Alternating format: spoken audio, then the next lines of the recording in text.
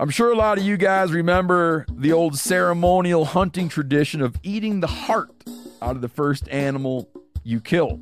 Meat from those organs are among the most nutrient-rich foods on the planet.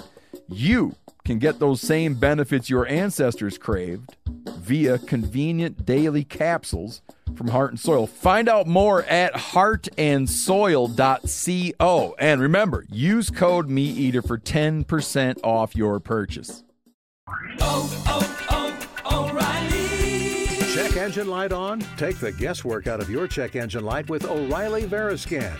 It's free and provides a report with solutions based on over 650 million vehicle scans verified by ASE certified master technicians. And if you need help, we can recommend a shop for you. Ask for O'Reilly Veriscan today. O'Reilly Auto Parts.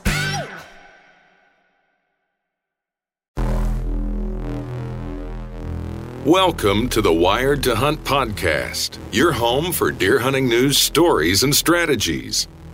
And now, your host, Mark Kenyon.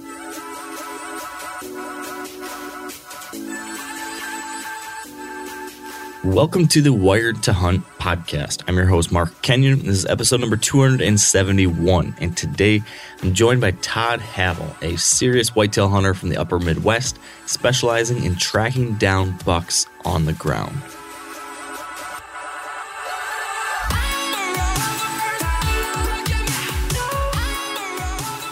All right, welcome to the Wired to Hunt podcast brought to you by Onyx, and today on the show, I've got Todd Havel with me, and as I just mentioned, Todd is a tracker. Now, I've talked to a couple folks over the years that track down deer in the snow on foot, but they've always been people up in the Northeast, states like Maine or New York or New Hampshire, where tracking deer is a really popular practice. But what's unique about Todd is that he's adapted this style of hunting to the Midwest, and in particular, he's up in the upper Great Lakes region of northern Minnesota, Wisconsin, and Michigan. And that makes him pretty unique in the whitetail tracking world. So in our conversation today, we discuss how he got into this style of hunting, how he specifically identifies mature buck tracks, which I think can be helpful for any of us, regardless of if you're going to be tracking or not. We discuss the approach he takes to following and hunting these deer. And then finally, and maybe most interestingly, we cover the specific things that he's learned about mature bucks by way of tracking hundreds of them down on foot and noticed how they move through the woods and how they bed, how they maneuver, all these different things. I mean, it's pretty fascinating, the insight he's gained over years of doing this. So without further ado, we do not have a pregame show on the books today, so let's take a quick break and then we'll get Todd Havel on the line. All right, with me now on the show is Todd Havel. And Todd, welcome to the show. Thank you. I appreciate you coming on. I was just saying before we start recording, a buddy of mine, Ross, listeners of the podcast might recognize him as Ross Haas.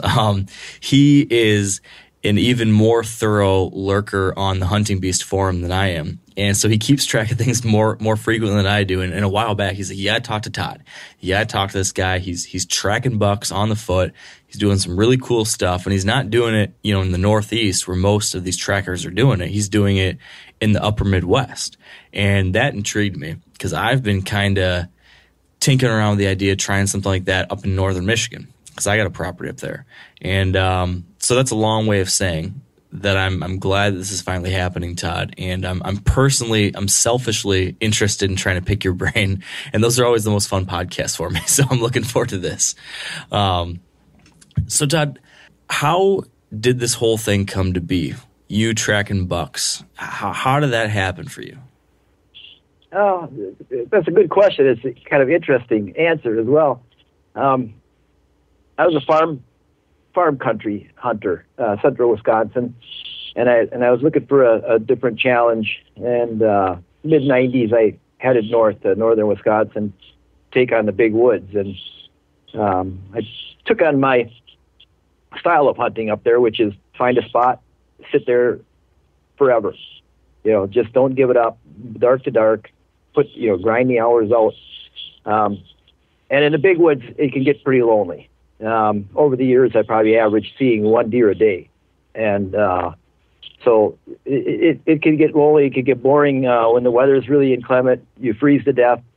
I reached a point of it just wasn't fun anymore. I just wasn't enjoying it, and I needed something as a spark to do something different, something to spice things up a little bit. And I had played around with the idea of tracking, and I had done some still hunting, but the tracking I really didn't have a lot of success. But then I ran into information from the Benoits from out east, and it piqued my interest. So I started studying it and started buying their DVDs and their books and finding out more and more about tracking. And I wasn't sure if it could even be done in our area because maybe the terrain was different, situations are different, whatever. But I was bound and determined to try something different, and that's what got me going. I just studied a lot and just started jumping tracks, and lo and behold, I became a tracker. How were those early years when you were first doing it? Did you struggle, or did you figure it out pretty quickly? Well, I had success quickly, but even at being quick, I expect things to happen. I expect to make things happen. So it didn't happen immediately. I thought I was going to be able to go out and just jump the very first track them down, shoot them, and this was going to be easy, and it didn't turn out to be that way at all. And after about 4 frustrating hunts, I kind of drug myself back to the camper, licking my wounds, and I decided, well, Tiger Woods didn't become the golfer he was the first time he went golfing.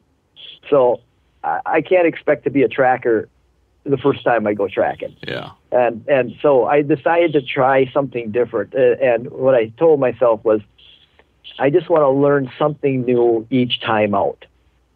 Each time out, I want to track and then evaluate, figure out what I could have done different or could have done better, learn from that experience, and then apply it toward my next track. And I thought, okay, that's how I'm going to do this. And eventually I'm going to be successful. Well, lo and behold, the next day I shot one. So that kind of went out the window, but I was happy to taste success right away. And it was interesting. I'll tell a story about it, a brief story about that one too, because it's an interesting tracking story, but it's really a little different than the normal track you would have. I grabbed a track and I followed him for quite a ways, and he hooked up with a doe and 2 fawns. And I sorted that all out, and I was pretty proud of myself that I stayed with the track. And they took off out of that area. Of course, he's chasing her at that point, and the fawns were staying with her, which was making all kinds of tracks. And I followed them into an area where they just started circling. She just started running in circles and circles and circles, and I had no idea what to do with this. I was walking around and around, and it was like there was 50 deer in that area, but in essence there was only 4 deer, but they were just running around and around and around. So I made a big loop around the area trying to figure out where they came out of there, and they never did. I just couldn't find a track where they left. So since it was such a big loop that I made, I'm thinking, they must be in here yet. And I thought, I'm just going to stand here for an hour. I'm going to check my watch, and I'm going to stand here for an hour. And it was kind of on the edge of a swamp, so it was kind of a funnel edge there. And I'm thinking, if they come back around, that this swamp might push them right along this edge, and I might get a chance at them. And I'm going to wait 1 hour before I try to figure this out anymore. So I move over about 50 yards or so to where I had really good vision, and stopped and stood there for maybe the count of 5, and here they came. Wow. All 4 of them running. There was a doe, 2 fawns, and this buck is chasing them. And needless to say, I put the gun up and I took 2 shots at him, and I did pretty good. I hit him in the front shoulder 2 times, about 3 inches apart on the run. So I did pretty good shooting. Yeah. And folded him up. He wasn't a monster. Matter of fact, I was a little disappointed because he was about a 3-year-old, and he had a smaller rack on him, and it was not a buck I normally would have shot. I would have let that deer go, but it sank in. I killed a buck tracking. This is awesome. Yeah. And it wasn't the typical track where you follow a deer, come up behind them, and shoot them. But still, the fact that I tracked this deer led me to this spot, led me to make the decision, well, he's chasing her around in circles here. I'm going to stand here and give it an hour, and it ended up tracking brought me a deer, and it was like, this is fantastic. So that was my very first one, and I've never looked back since. Wow. So you said just before that hunt, the day before or whenever it was, that you wanted to try to just learn something a little bit more each time you go out. So then the next time you go out, you end up killing one. But did you ever get a chance after that to sit back and think, like, okay, what did I learn from that hunt? Even though it was a successful one and you thought that you were going to have to hunt and hunt and hunt and keep on learning every single time for dozens and dozens more hunts. Now it happened so quick. Was there still any aha or lesson learned from this unique hunt? From that hunt and every other hunt since, I'm learning. I think I don't know, 10, 12 years of this now. I'm learning something every time out. The art of tracking is an art; it's a skill, and you never master it. There's always more you can learn. I am just so jealous of and proud of these trackers in Africa, on sand, on dirt, with multiple species, and they can sort out all these tracks from all these animals and stay with one particular animal on dirt. Those people are superhuman, and there's no way, I don't think in one lifetime I could ever get that good at staying with a track. I struggle with snow. It's amazing. So it's something you never master. You just you get a little bit better at it as time goes on. Mm-hmm. So I think it is. It's a never-ending process of getting better and better and better. Do you do anything in particular to try to,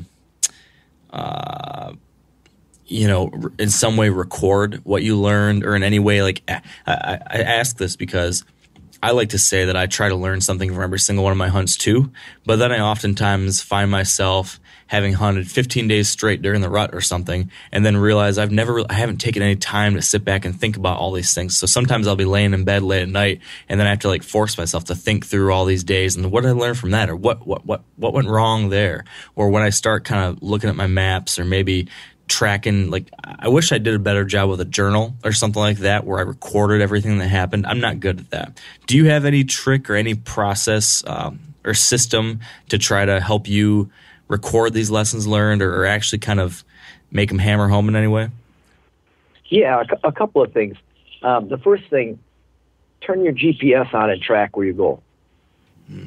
And when you get done tracking for the day, sit down, and if you can transfer that onto a bigger screen, like a computer, monitor or something, take a look at that and look at aerial photo and an overlay of topographical map, and see what that deer did.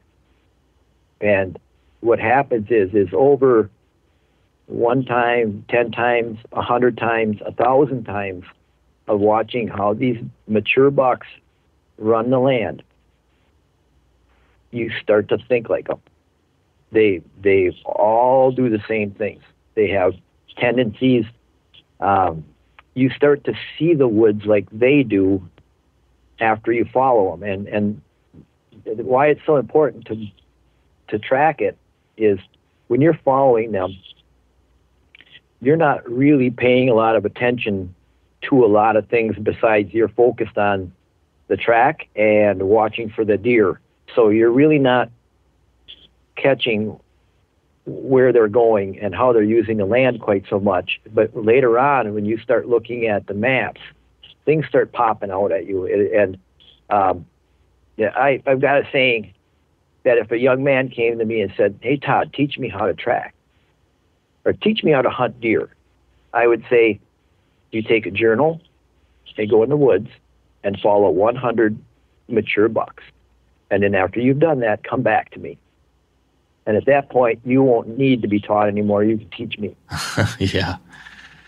So that's the first thing is map those deer. And I hope I don't lose my thought on this, but there's something I want to talk about as far as mapping these deer too. But I want to go to my second point. Watch what they do. Not only where they go, but watch what they do, how they react, what they eat, how how, do they run through a valley? Do they run a hillside? Do they run the top of the hill? When they come to a road, where do they like to cross? And when they come to a creek, where do they like to cross? Start documenting behavior. What do they eat? Where do they bed down? When they bed, where do they bed? How do they walk the land? How do they walk the terrain? All the little things that they can teach you about their behavior.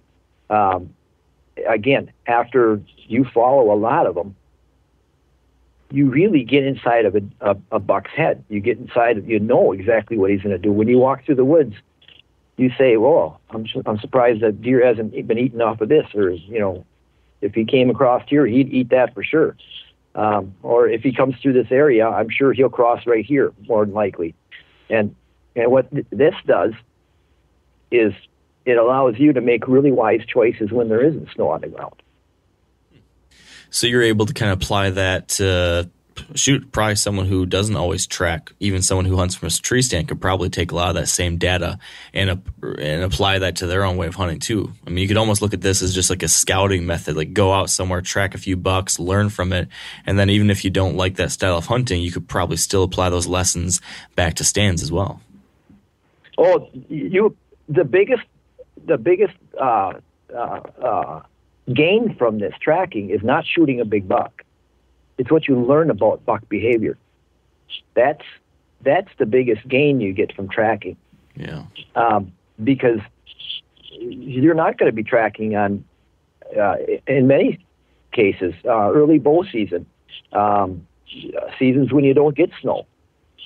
Maybe even seasons when you get really crunchy snow and it just doesn't pay to even try to, go after them. But you know what these deer are going to do. You know how they think. And I want to jump back in time a little bit to this mapping. Yeah. Because there's something even more important there to be discovered, and that is when you map that buck and he goes through that area, if that buck comes back through, he's going to take that same trail. And if he comes through again, he's going to take that same trail. And if he comes through next year, he's going to take that same trail. If he lives to be another 2 or 3 years older, he's going to take that same trail. Now, you go into northern regions, and it's all continuous woods, and there's hundreds of thousands of acres. Where do you put a deer stand? Now, when I get to learn specific bucks by following and mapping their trails, when I throw a stand up, my odds still are really bad. But now they went way up compared to everybody else, because now I'm sitting on a trail that I absolutely am certain that a trophy buck is using. Yeah. And that's huge. That's huge. And is that something sorry to interrupt. I was going to say, is that something that you personally still do? You do still sometimes throw up a tree stand in certain situations and hunt a spot like that?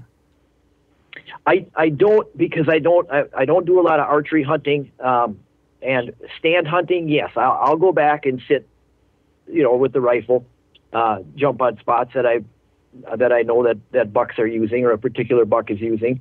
Not only that, a lot of times I go back and look for his track there if we got good snow. Because I know if he's still alive and he's coming through this area, he's going to come along the edge of this swamp here, and I just know that's part of his route. So I can go and check that every day until I catch him coming through again.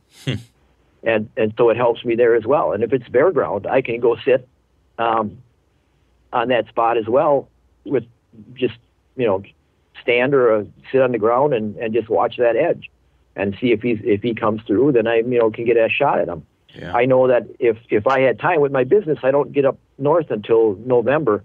So I don't do a lot of archery hunting anymore. But if I was up there for archery season, I'd be sitting all these trails that these bucks are using. And especially late November or late October, early November, when these bucks start cruising and that rut just starts getting going, they start going out, opening them the scrapes and running those edges. Boy, to have a bow in your hand and sitting on those edges, it's phenomenal. I mean, your odds would go way up. And unfortunately, I don't get the time. I know spots that I could have killed big deer, and I just can't get up there to hunt them with the bow. And then after 2 or 3 years, they disappear. Well, I'm sure they're dead by then. Mm-hmm. So as you're describing all these things, one of the things I was originally kind of curious to hear from you was almost like your sales pitch for tracking bucks. But I feel like you've already kind of given us that sales pitch just by describing these things that you're learning from it, because it's so obvious that these are some huge benefits to tracking deer, just the lessons you can learn from it. It's almost like a master's degree in deer behavior by simply following a deer, which I guess, if you wanted to learn how to paint like Picasso or something, I imagine if you followed Picasso around 100 times or 100 different days, you'd learn a lot. Probably just like following around a mature buck 100 times, you would learn a lot too. So that sure seems like a great sales pitch for why you should try this. But is there anything else if somebody's listening and they're like, well, it sounds cool, but I don't know if it's for me. What else would you bring up? Were there any other reasons why you personally love it so much, or why you think other people might want to consider it? Yeah, think of me every time you're sitting in your deer stand, freezing, and your knees are knocking, and you're brutally cold, and you're miserable because you've been sitting there for 8 hours and the wind is blowing hard, and you just had it. I mean, you're so cold you can't even think straight anymore, and you're so bored because you haven't seen a deer all day. Think of me running around through the woods having a great time. All the adventures. I mean, I carry a camera with me. I stop. I take pictures of things that other hunters never see. Animals, pictures of, I've got a picture of a huge pine tree that got struck by lightning and it just shattered it, lakes, rivers, beaver ponds that normal people don't see. It's kind of funny. A buddy of mine took me out beaver trapping. I went with him one day, and he dropped his snowmobile off the truck, and away we went in the woods. And I said, "Where are we going?" And he says, "Oh, we're heading north up in here." I says, "Oh, that little beaver pond way back up in the woods, way back out there." He looks at me and he says, "Yeah, how do you know about that?"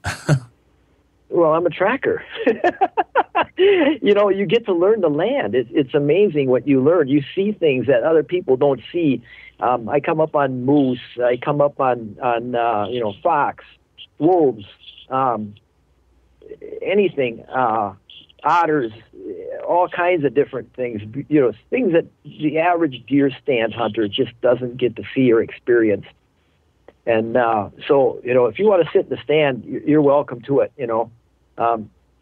Here's another nice thing about tracking. You did your scouting and you're going to sit in this spot, and you go out there and there's a guy, it's public land, and here's a guy sitting 80 yards away from you who hung a stand. You didn't even know he was going to be there. Now what? Yeah. You're a bait hunter. You throw a bait down. Then another guy comes and he baits, 150 yards away from you. Now what? All these things. Nobody stops me from going and doing what I want to do, and nobody really gets in my way. The whole woods is mine, and I just go. That is nice. I don't know if them aren't good enough reasons, then I don't know what are. Here's another good stat for you. Let's say I'm successful 5% of the time. I got to chase 20 deer. I got a trophy buck on the wall. How good of a hunter are you? Yeah. What's your success rate? Yeah, it's pretty good.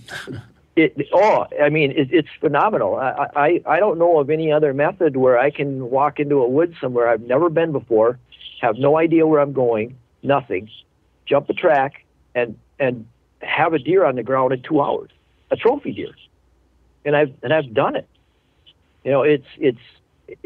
There's no other method. I don't even have to pre-scout. I don't even have to look at maps. There's no other method that can produce deer like that. And it is tough. I mean, I'm making it sound easy, but it's tough. And this year I never shot a deer. The one I caught up to was shed. I caught up to one in Michigan, and he was shed. That's a bummer. That's some bad luck. That's the way it goes. In Minnesota, I was right on one's tail all day long. It was actually 2 bucks chasing a doe in heat, and I should have caught up with them, and I never did. I was right behind them all day. I got one glimpse of those deer all day long, but I know I was right behind them. They he got lucky. All he had to do was turn and chase that other buck back toward me one time, and I would have shot that deer. It just needed one break all day long, and I just never got it. So it just, the odds were against me this time around. In Wisconsin, I tracked down a nice buck, and I jumped him up, and I had one iffy shot at him, and I took it, and I missed. So I went 0 for 3. I could have went 3 for 3. Wow.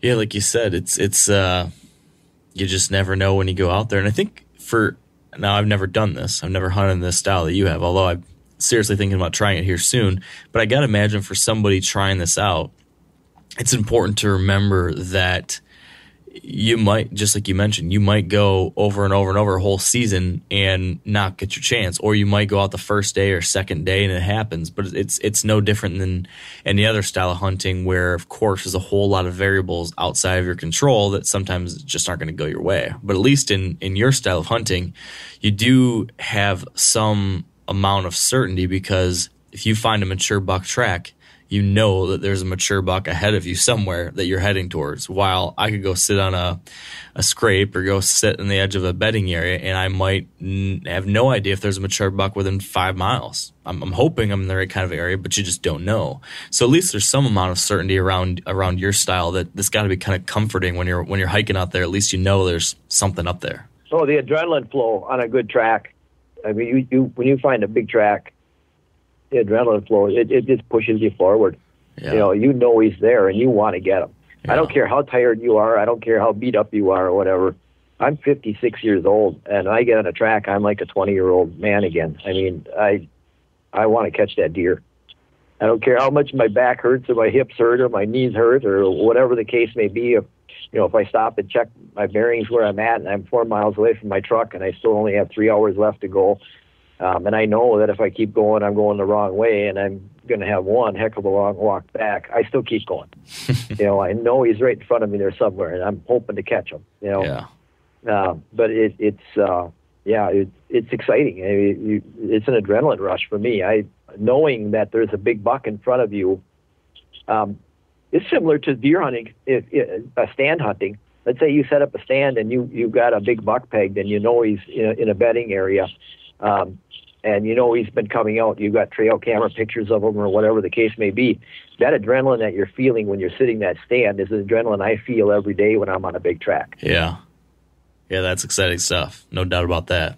So how do you get into that situation then? I've talked to a handful of folks over the years that the track. Some folks I've heard just drive back roads. Some people drive, pulp forest roads through a national forest until they cut a big track in the snow and they start on that. I've talked to other people that know there's certain ridge lines where they've seen good tracks in the past, and so they'll head right to a little terrain feature and walk that kind of stuff. How do you approach the beginning of this kind of hunt?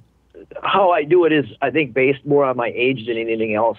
I do a lot of driving, simply because of my age. If I was 20 years old and I felt like putting on 10 miles a day every day, I think I would cut country, just simply because I think a lot of these older bucks are a little bit road shy, and they kind of keep to themselves, or they might be locked out with those, and so they just never do come out to the road. I think you could probably find more quality deer just cutting country, but being 56 years old, I kind of temper the amount of walking I have to do. So I stick to the roads mostly, or if I know where, perennially there's been a deer from the past, I'll go and check those areas out. I might walk in a ways and check some of their runs out to see if they're coming through a particular buck. But for the most part, yeah, it's a lot of road time. How often do you actually come across a track that you're going to hunt? I mean, is this something like every day you find a track somewhere to hunt, or do you just find it over the course of a season there's just a handful of actual stalks you get because it's been that many days till you catch a mature buck crossing the road? It's getting worse. It's getting a lot worse. The age structure in Minnesota, Wisconsin, and Michigan is getting really bad. So those numbers are going down. It's getting harder and harder and harder. Up in Michigan, particularly, boy, I might work 4 or 5 days to find a good track. Wow. It's getting, there's numbers. There's numbers of deer, but the age structure is shot. I don't know what the problem is. Unfortunately, with the winter we've having this year isn't going to help anything either. Yeah. But yeah, it's getting harder. It's getting a little bit tougher to find good tracks. So you got to work for them. And when you find a really, really good one, it's pretty exciting. In the past, I usually don't bother to try to catch up with the same deer again this next day if I don't get them. But I'm starting to rethink that just because of the numbers of quality deer that are out there. If the situation warrants it, I think I would definitely go back after the same deer another day. How would you? I was going to say, how would you go about that? Would you just hike back into the last spot you got into and just try to pick it up 12 hours later or 18 hours later, or would you? How would you approach trying to pick that deer back up the second day? I would go right back to where I left them. Yeah, that's the most easiest, guaranteed. Yep, that makes sense. So you're now driving around the roads. You cut a big track. Tell me how do you make that decision? Because this is probably one of the very most important decisions of the whole process, right? Because determining whether you're going to actually stalk and track a buck or not makes or breaks your whole day, probably in some cases. And this has always been one of the things I always wonder about, because it seems like there's a lot of ways you can possibly screw this up when trying to determine if a buck track or if a track is definitely a big mature buck or not. I actually watched a video of yours once where you were analyzing what looked like a sure thing big buck track versus a track that might be mistaken for a big buck track. Could you walk us through that example and maybe some others to help us better understand how to properly identify the kind of track we would want to follow? Yeah, the first piece of advice I would give is it's human nature to want to find a big track. So right off the bat, mentally, you're gonna find this to be true. You'll start to try to convince yourself that tracks that aren't big are big. You'll see that questionable track, and you'll, in your mind, try to make it bigger. And then you'll look at a series of tracks, and you'll always pick out that biggest one, and mentally you'll try to convince yourself that that's a big buck. Because after putting on 60 miles driving and you haven't found a good track yet, and it's getting to be 12 o'clock in the afternoon, and you want to get on a track that day, you're going to try to convince yourself to take that deer.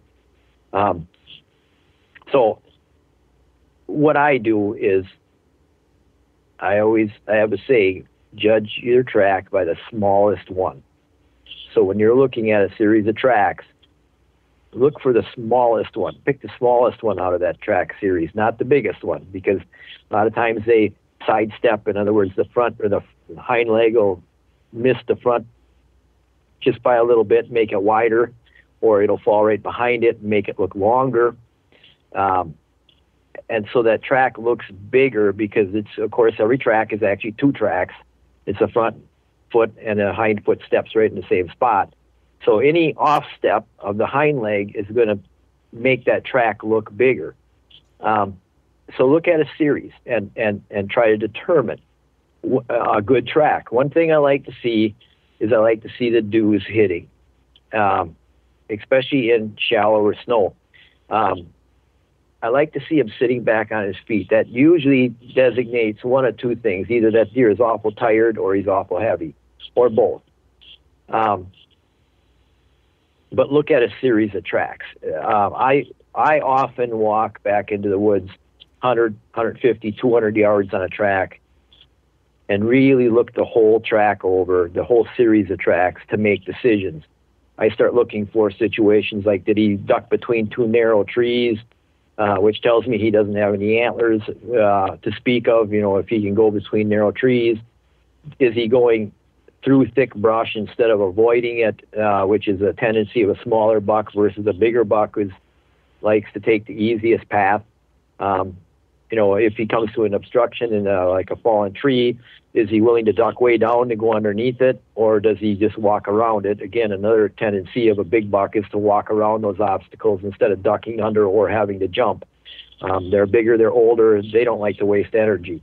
So I like to look at a series of tracks to make my decision as to what what if I'm going to take that deer or not. And you were absolutely correct when you said that's the most important decision you're going to make all day, is whether or not I should take that track. Yeah. Because you do not want to waste your time. Unless you're learning and you're just having fun or whatever, you don't want to waste your time on a subpar buck. You don't want to put 4 miles in that day chasing a buck that just isn't what you wanted. Yeah. Now, a lot of you guys are familiar with the old hunting tradition of eating, some organ, the heart or a chunk of liver off the first animal you kill. I had that when I was a little kid, and it was a big deal. Organ meats were always prized by frontier people who knew the importance of getting a lot of different minerals and nutrients. And as often is the case, those guys were onto something, because organs are among the most nutrient-rich foods on the planet. And you can get the same benefits your ancestors craved via convenient daily capsules from Heart and Soil, made exclusively from regeneratively raised, grass-fed, and finished cattle. Heart and Soil's unique freeze-drying process means all those important nutrients are trapped in, ensuring you experience every one of the benefits of nature's superfood in a clean, convenient, taste-free capsule. Find out more at heartandsoil.co. And make sure to use code MeatEater for 10% off your purchase. That's heartandsoil.co. Use the code MeatEater. There's nothing like snook hook sets at dawn or catching a tarpon in the moonlight.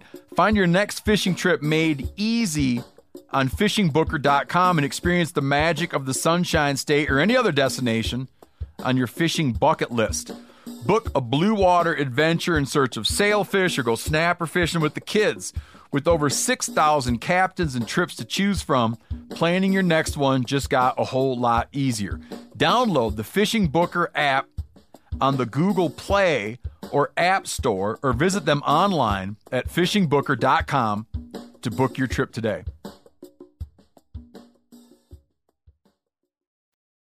So what about when you are actually looking at the track and you've identified what you think are some of the smallest tracks of his that you're going to look at and say, okay, this is the most realistic option to look at, the most realistic example. What characteristics of that, or measurements or any other tangible things can we look at to say, okay, yeah, definitely mature buck? You mentioned the dew claws. I know some people, I've even used it sometimes. 3 or 4 fingers wide might tell you that's a big track. Any specific things like that we can kind of take home with us to try to help gauge the size of a track or not? Yeah, I don't know what I shoot a 30-06, so I kind of use the shell casing as a guide. If it's as wide as the shell casing, it's pretty good. If it's wider than the shell casing, then you're getting to be a good buck. I mean, you very seldom see one as wide as the shell casing with the bullet.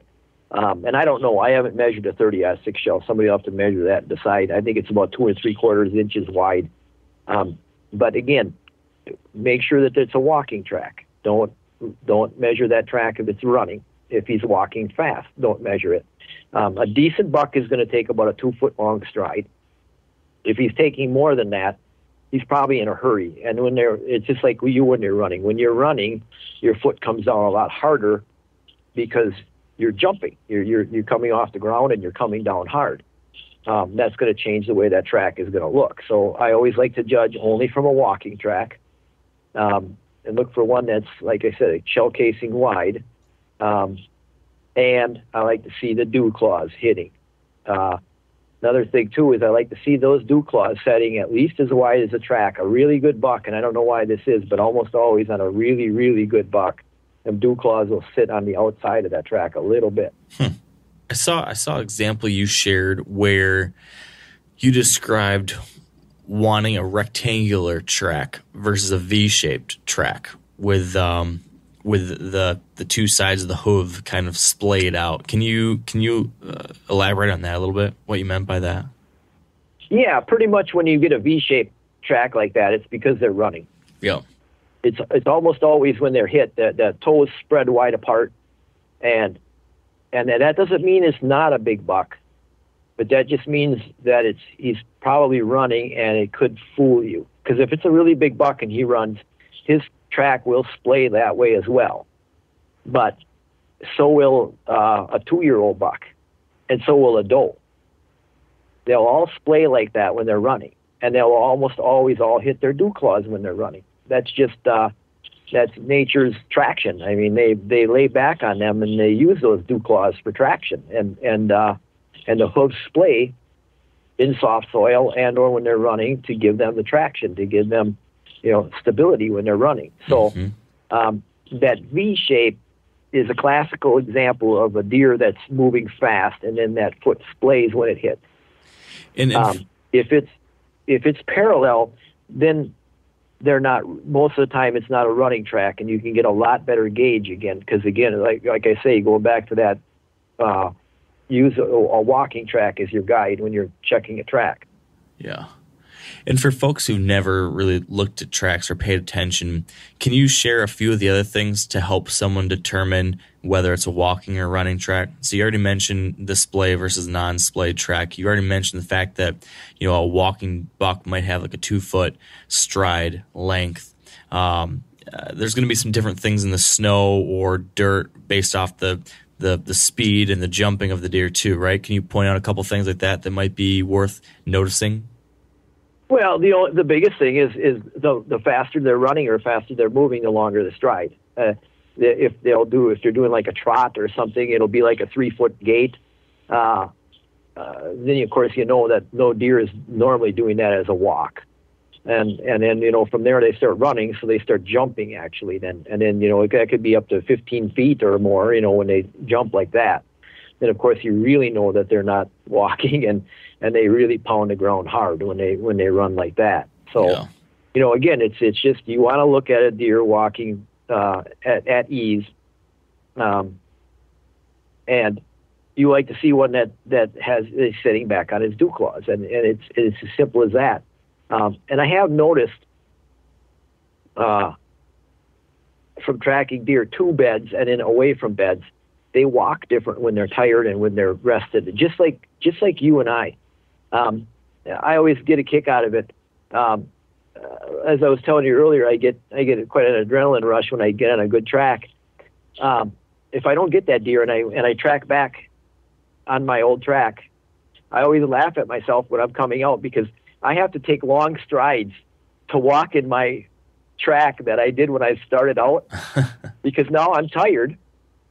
And when I started out, I had a little adrenaline rush going, so I was taking big, long strides. And I always have to laugh. Wow, I was really, really walking a big stride. But that's a good lesson, because deer are the same way.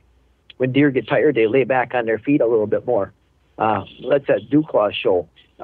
When you get a big old buck that's really good and tired, he drags his feet in an arc-shaped motion, and he almost just like you and I, when you get really tired, you just don't want to lift your feet anymore. You just kind of slap your feet forward as you're walking when you're really exhausted. And so they walk different, and it'll surprise you how much different that track will look coming into a bed. And then he lays down there for a few hours, he gets rested, and he gets up and he walks away. There's been times when it's been so different that it's like, I can't even believe I'm on the same deer. Wow. They stand back on their toes again. And they don't, dew claws don't hit very hard. And of course, when they're standing on their tiptoes more, the track isn't as big.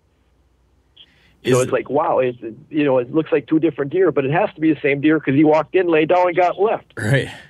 Now, is that something that you can identify accurately enough while you're actually tracking a deer that you can be like, in your mind, say to yourself, ooh, based off what I'm seeing in this track now, it looks like he's getting tired. He's probably in a bed soon, so I'm going to slow down or something like that. Like, do you actually use that to change how you're tracking and hunting? Or is that something that, you've noticed, but you can't say with enough, surety in the moment if it's indicative of one thing or another? No, but I think I pick a lot of tired tracks because of that. I think the track just looks bigger because they're tired and they're laying back on their feet more and dragging their feet a little bit more and they're walking a little more sloppy, which gives it a little bit bigger looking track. So I think that just by the nature of the beast, you end up picking those tracks. Gotcha. That makes sense. Do you ever try to identify individual deer and come back and say, okay, I think this is that same buck. It's the buck that has a little chip off his right side or something like that. Have you ever looked at them that closely? I pay attention more so for the time I'm tracking him now. If his right rear hoof as the outside of the hoof hooks a lot longer and hooks around a little bit, I try to make a mental note of that, because then when I get messed up on the track or whatever and I'm trying to sort things out a little bit and I get back on a track again, I'm following it and I get a nice good imprint, I can say, oh, yep, I know this is the same deer. Now, the one thing you got to be careful of is from season to season is a hoof is like a fingernail. It keeps growing and they keep wearing it off. So if that buck chips that hoof, it's going to grow out. It doesn't stay like that forever. So you got to be a little careful about, saying, well, next year I see a track here, but it doesn't look, he doesn't have a chip in that, on his left foot. So that can't be him. Well, they're like a fingernail. They keep growing and they keep wearing them down. So that might not be the case. So you can't really judge by that. But the toe configurations will stay the same. If his toes are really hooked on the outside on the right foot rear, he will have that the next year as well. Okay. That won't change. That's just the way his feet grow, and maybe the way he walks, or whatever his skeleton or structure or whatever. I don't genetics. So yeah, and you do want to try to keep track of that. Unfortunately for me, I live in central Wisconsin, and I hunt north. My closest spots are like 3-4 hours away, so I don't get to hunt. I shot a lot of big bucks over the years, and I don't have time to hunt, so I don't get a chance to get familiar with deer. It's always been something I've hoped I would be able to do at some point in my life, is actually live closer to where I hunt, so I could become more familiar with specific deer. Knowing what I know, it would be an interesting experience for me to be more familiar with my deer and actually hunt specific deer and see what the results would be. I kind of know, I think, what would happen, but it would be interesting to actually put it to practice and see, what the results would be. No, I'm sure that'd be fascinating to take that kind of to the next level. Would be really interesting. When you're on a track now, a few other things I've heard some people mention when they're trying to identify or confirm like whether or not they're sure this is a big buck track. I've heard some people look for like antler imprints in the snow. I've heard some people talk about paying attention to the width of the gait. So the space in between the left and right legs, sometimes like supposedly a really big mature buck might have a wider gait. Is there any truth to that kind of thing? Have you noticed anything like that and had that help you? The width, if it's a really, really big one, I mean, if it's, and you just don't run into those up north anymore. Let's say one that would probably maybe push the scales dressed at 250 or something, 225, 235. If it gets big bodied like that, you're going to definitely see some width between the tracks. But I don't usually use it as a guide all that much. Most of the deer I shoot anymore across the board, late post rut or whatever, like during rifle season, Thanksgiving, let's say, use that as a guideline. These deer are run down. Most of these deer are going to push the scale to about 180, 185. I've had some that were so run down, 165. They're just, you just don't see those big, 240, 230 pound bucks like that anymore. And if you'd seen one like that, yes, you'd see that in the track. He would have a wide gait, but I have seen small young deer with a wide gait. So I don't go by the width all that much. I know there's a lot of talk out there about that, but I just really don't go by width all that much. Length, when they're walking, I do pay attention to that. But again, it goes back to what I said earlier. If they're walking and they're tired, or if they're walking and they're excited, that length of their stride is going to change. And so again, I can't really tell if that deer was excited when he was walking or if he's rested up when he's walking. So, maybe he's taking an extra 2-inch stride because he's really anxious to get somewhere. And then maybe Right. his stride isn't as long. Maybe he's a really good buck, but his stride is 3 inches shorter because he's just exhausted. Yeah. So those are things that I don't put a lot of stock into. I'll tell you what I do put a lot of stock into, how they walk through the country.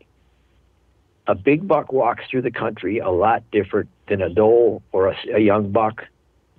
They all have their own way of walking through country. When you're on a really good buck, it's hard for me to put into words, but you know it, because he always takes the easiest route. It's always easy. It's always almost premeditated. And I shouldn't say always, almost always. It is premeditated. He knows where he's going. That buck has been through there 50, 100, 200 times before in the past. He knows exactly where he's going. He knows exactly where he has to get through, to cross to that next area he wants to go to. He knows when to come out to the snowmobile trail where it's easy walking so he can get around the swamp and he doesn't have to try to walk through a swamp. A good case in point, I was following him last year. He's walking, he went to the snowmobile trail, walked down the snowmobile trail, and then ducked into the woods. And I thought, well, that's odd. But it wasn't, because right up ahead, it got really wet and it was all underwater there. And he knew before he even got there that if he cuts off to the left, that he could walk right along the edge. There was a hump that he could walk on all the way to get through there. So I know that deer knew that deer had been through there a bunch of times before, because he didn't have to come up to the water, didn't make a decision. He made a decision before he came to the water. So he knew how to get through there. He's been through there so many times before. This is a sign of a really good buck. You got a tree leaning. He won't duck underneath it or jump over it. He'll walk around it. He looks for the easiest path through an area. It's amazing when you go on some of these big bucks and they take you through an area and then you cut off of that deer and you say, well, where am I? Let me check my GPS. I'm going to walk out to the road. Well, if I cut straight that way, I could get back to the road a lot easier.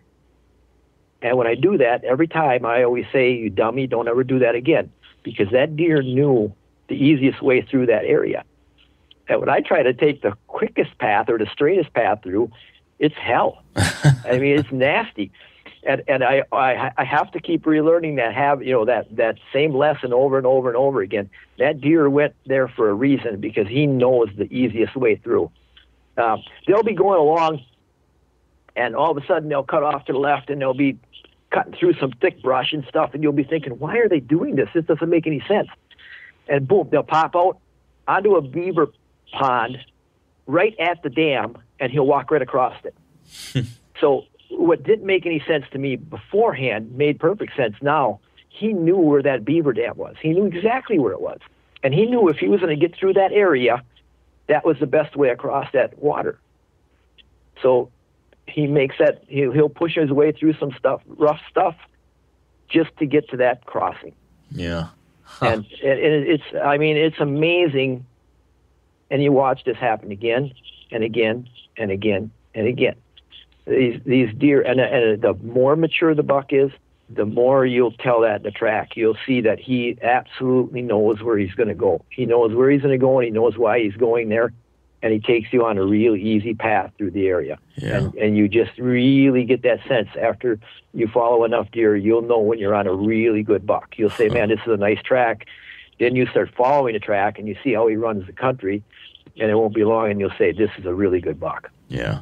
You mentioned beaver dam crossings. I heard you talk about this before, where you had mentioned that you've seen beaver dam crossings or be in particular good spots to hunt, because deer identify that almost as a bridge across water. So even for someone who's not tracking, but someone who's maybe going to pop up a tree stand, is that something you'd key in on, that you've seen being a hot spot in certain areas? No doubt. Absolutely. Yeah. And then I'll take that one step further. Use your wood skills. Get in there. Check that wherever there's a beaver dam, there's mud, because it's water. It's wet. Go in there and look for signs that a big buck is crossing. Go look for some big tracks in that mud. If there's a big buck using that crossing, he's going to leave some tracks there. And if there's big buck tracks crossing, hunt it. That's a high percentage spot. That's a very good spot. I killed a really nice 10-pointer bare ground up in Minnesota that way here about, 4 years ago. My area had dried up. I mean, I just wasn't seeing any deer in my area, and I didn't have any snow, and I thought, well, let me check some maps. So I started looking at maps, found an aerial photos. You could see beaver dams on them really easy. And I found a spot where there was a couple beaver dams on a river, drove back in there, had to push through brush with my truck like you wouldn't believe to get back in there. And then I walked back in and got along the bottom of that river.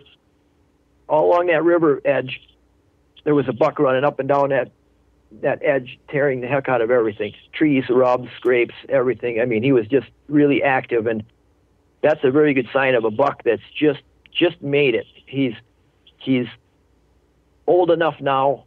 He's like a teenage boy. I'm big and strong now, puffing his chest out. I'm going to act tough, and they'll start ripping a lot of stuff up. A really, really old buck usually doesn't do a lot of that rut activity. But a young one just feeling his oats will really do that. And he had that whole edge of that river tore up on that one side, all the way up and down. And there was 2 beaver dam crossings. I had 3 days of season left. And I went down to the river edge, and I sat there, and I had 150 yards to one crossing and 175 to the other. And I sat there for 2.5 days. The first day, it was half a day after I scouted it. I didn't worry about all the scent I laid or nothing. I was there. I hunted. I sat there for half a day, didn't see a deer. Sat there for the next day, all day long, and a doe and a fawn crossed one of the beaver dams. The third day, which was the last day of season, I grunted him up to that beaver dam at noon. He came. I picked up my grunt call at noon, and I blew it. And he happened to be on the other side of the river, and he came right out to the beaver dam, and he stood right there, and I shot him. Wow. So he was, and he was exactly what I thought he was. I'm sure that was the same buck that was doing that. He was a really nice 10-pointer, 3.5-year-old, maybe 4.5, but I don't think so. Just a really nice, decent, really good buck. Not a monster, but a really good buck. And I have missed a feeling it. Sorry, I was going to say I might have missed it, but did you say that you found a track too when you were looking at all those rubs and rut sign, or did you make the decision to sit there simply by the fact that you knew the beaver dams were there and you saw the sign, or was there a track that said, okay, yeah, for sure, there's a nice buck passing through? Oh yeah, in the scrapes there was good tracks, and in the crossing that I shot him on, I didn't see a good track there, but the other one that I was watching as well did have. Gotcha. So I was more expecting him to come out onto the other one, but he didn't. And there was actually a third beaver dam crossing on that same river further upstream yet, and that one just didn't have any sign at all. So I just crossed that one off, and I thought, well, I'm going to watch these two. And this determination was made with, a quick run through 1 hour scout of the area I've never been in before. I just see all this sign. I made a quick determination. I thought, okay, I'm going to plop down in here, and I'm going to stay here for the next, I got 2.5 days of season left. I know there's a good buck working this, and I'm going to stick here, and I'm just going to wait it out. So is that your typical plan when you don't have snow? You're going to go into the best looking area based off of terrain and a quick walk through scout and hopefully find a good track, but otherwise without snow, it's usually a sit and wait affair, or do you ever try to track in dirt and mud? I won't try to track on bare ground, and I'll tell you why. That's during the rut. When I'm rifle hunting, that's the rut. And these bucks, 4 miles, 6 miles, 8 miles, that's nothing for these deer. There's no way you're going to stay with them that long. There's no way that you're going to follow a bare ground track for 3 miles.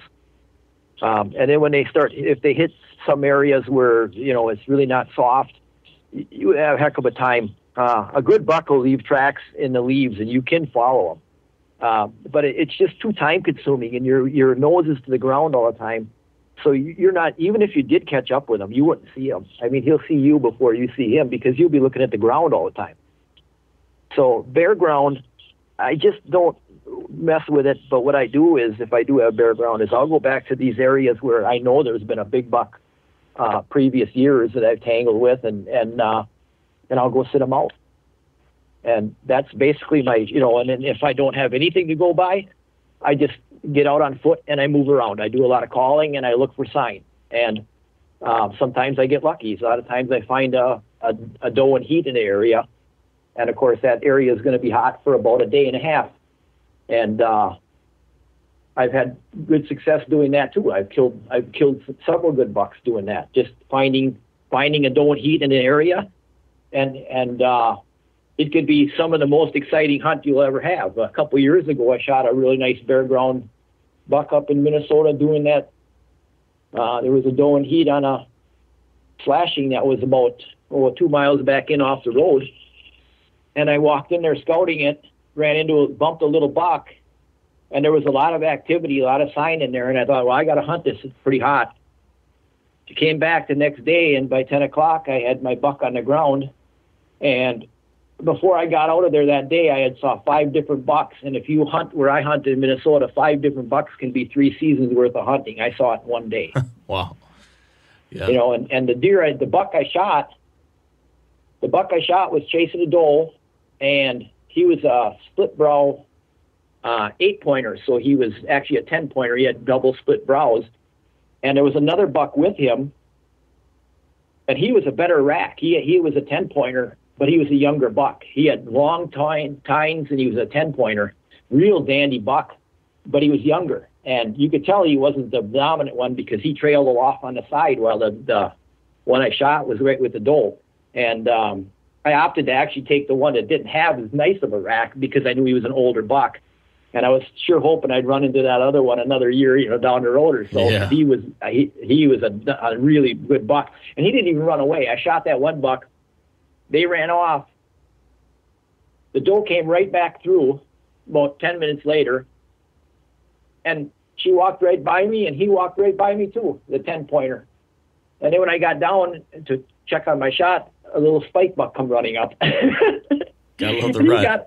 I almost could have poked him with my barrel. He got so close to me. But that was by in-season scouting and getting in there and hitting the ground. Checking, just staying active and looking. I heard another time you talking about a situation like this where it was a bare ground situation, and you, I think if I remember this correctly, you went back in to an area you'd previously walked. Maybe you were tracking a buck on something you described as rut routes. So these bucks taking specific rut routes that you knew of based off of previous tracking, and you knew to, if you didn't have snow, you'd go back and check something like that. Can you describe what you meant by that? I don't know exactly the exact story you're talking about, but yes, that's exactly what I was talking about earlier here. I know where these specific bucks run, and if I don't have a spot, if I don't have snow to track, I go right back onto their runs that they've used from previous years, and that's again, you're talking hundreds of thousands of acres, and you're narrowing it down to one trail, and if that buck happens to move on that trail, you get a chance.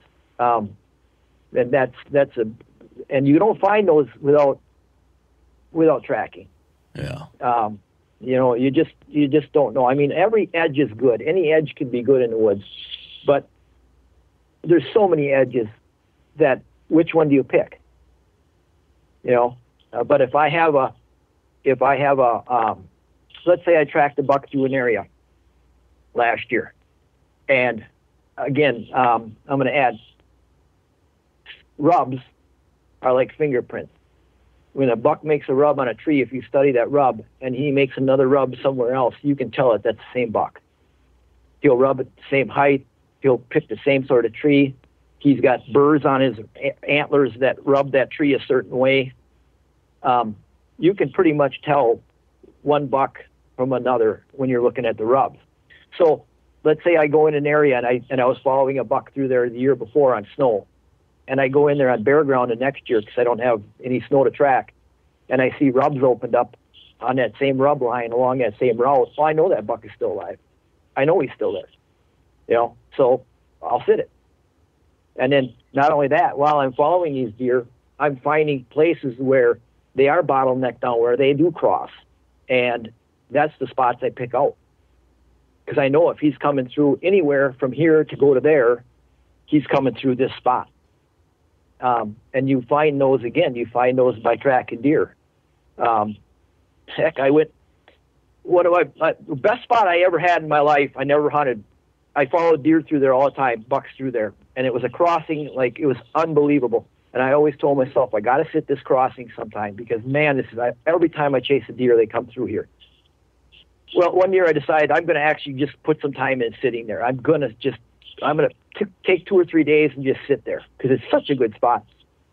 So I walk way back in there, and it was logged out. Oh, no. so I was like, wow, can you believe it, So I kind of abandoned it.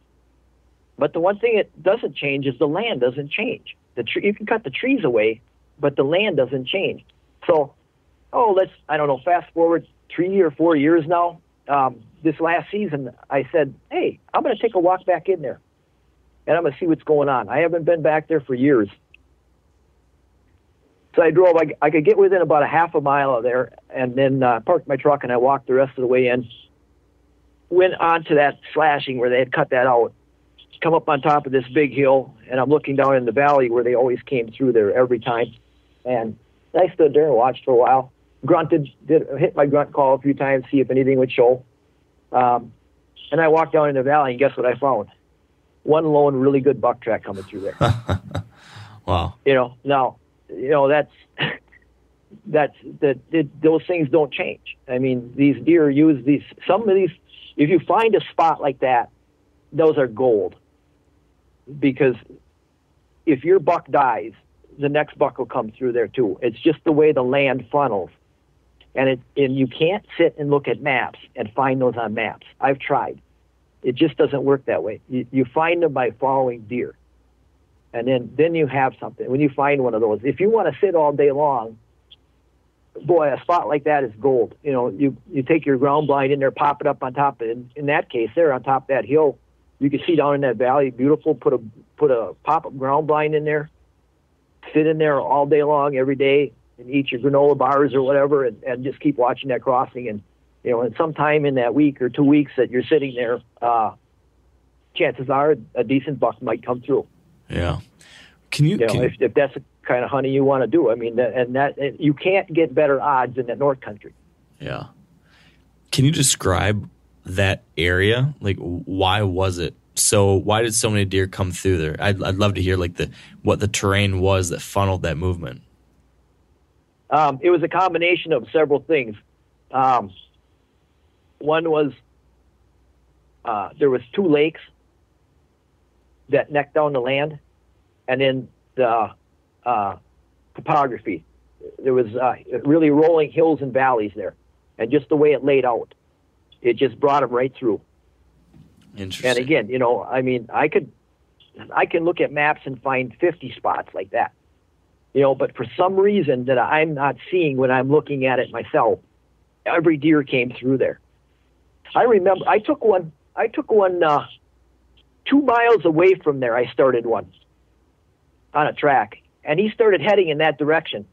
And I got a half mile in, and he was still going that way. And then I got a mile in, and he was still going that way. And I got about 1.5 miles into it, and I'm thinking, I wonder if he's going to go through that funnel, through that little valley there. And sure as heck, it was 2 miles away when I started him. Guess where he took me? Right through that spot.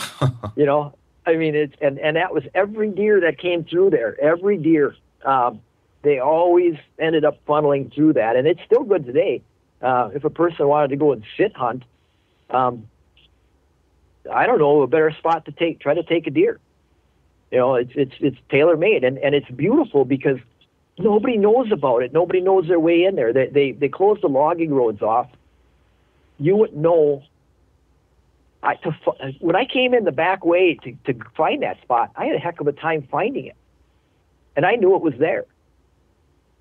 I had to keep looking at my aerial photos to locate my way back in there from the backside, because the roads it was a mess, and the roads were blocked off, and old logging roads were plowed in so you can't get through them, and if I would try to just use my senses to get back in there, I never would have found it.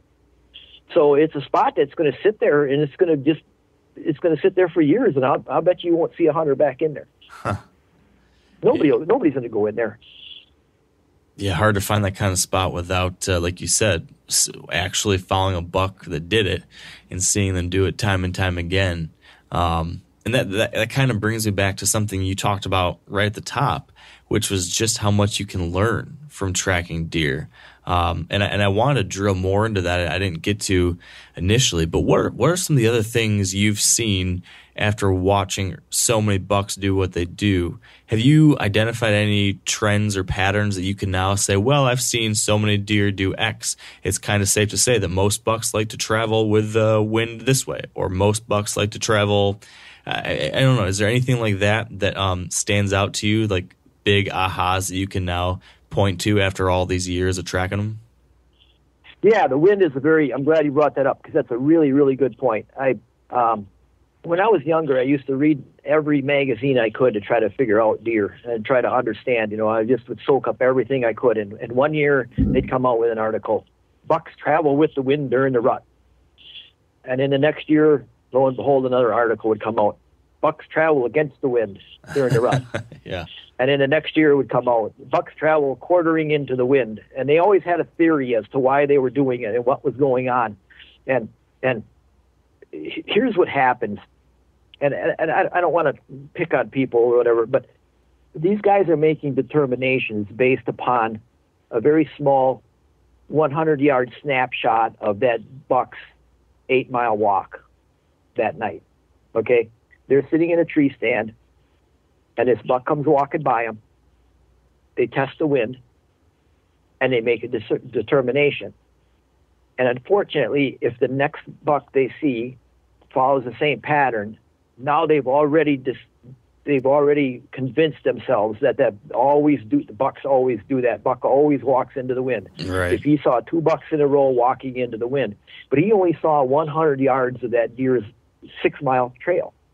Now, when you're following deer, tracking them, you get to see the whole 6-mile trail. And the determination I've made by checking knowing what the wind was the day before and watching the way they walk and how they do it and what they go, bucks go wherever they damn well want to go, and they don't care about the wind one bit. If a buck is here and he wants to go over there, he goes over there. And if he's here and he wants to go over there and he's been there before, which he has been, he'll go the same way he went the time before, and the time before, and the time before, and the time before. And it doesn't matter which way the wind is going. Now, I'm not going to tell you that deer don't use the wind, because big bucks are using the wind all the time.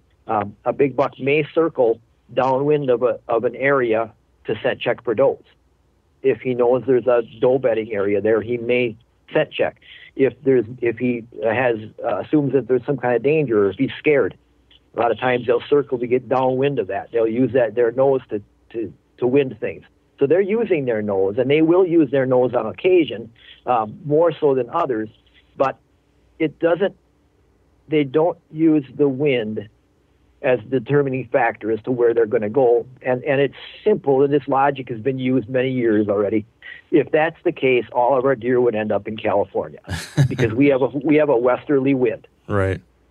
Okay, for the most part, we have westerly wind. So if the deer had to travel into the wind all the time, eventually they'd all make their way to California, because they'd have to keep going in the wind. Yeah. It's a very good point, and like you said, everybody likes to kind of postulate about what they think bucks are doing based off of a little snapshot, as you described, and that is the downfall of watching a deer just for a short period of time versus walking for so long. What about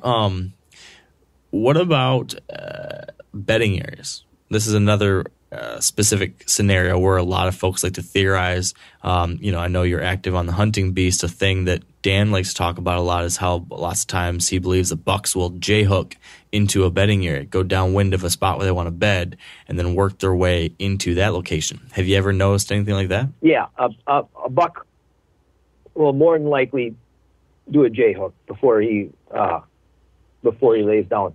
I got my own theory on that. I know Dan postulates that they circle downwind of the bedding area so that they can scent check the bedding area before they go in there to lay down. And that may be true, especially in what the type of hunting he does. He's hunting oftentimes early season and it's a bed to feed pattern that this buck is on, and he's more than likely going back to the same bed that he used for the last month every day. Okay, I'm hunting deer in the North Country, and I'm hunting deer during the rut.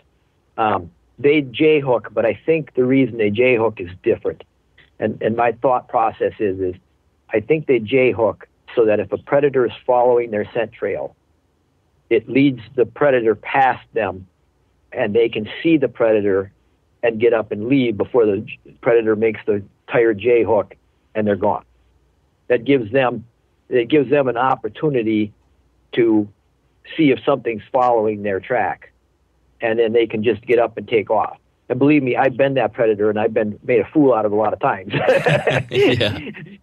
So, yes, they do like the J-hook. It's like a dog. I don't know if you have a dog or not, but almost every dog, before they lay down, they got to make a circle. I don't know why that is. They have to circle around. Why does a dog circle around every time he's going to lay down? I have no idea. But they do. But it's a tendency that bucks do have. Deer do have that. They like to do that J-hook, and then they like to lay down, which, if you're tracking, is a very good, important lesson to remember, because their J-hook can be pretty big, 50 yards or so. So when you're tracking a deer, if you're not watching left and right all the time, you're going to miss them. They're not going to be in front of you. They're going to be off to the left or right.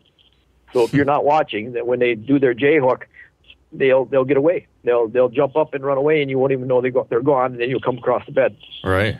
Huh. Yeah, that's a good thing to be aware of, for sure.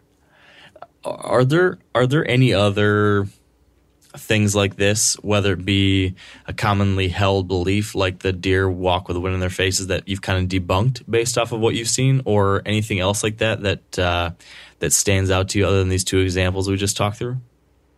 Yeah, here's a good one. People are going to laugh at this. Big bucks aren't very smart.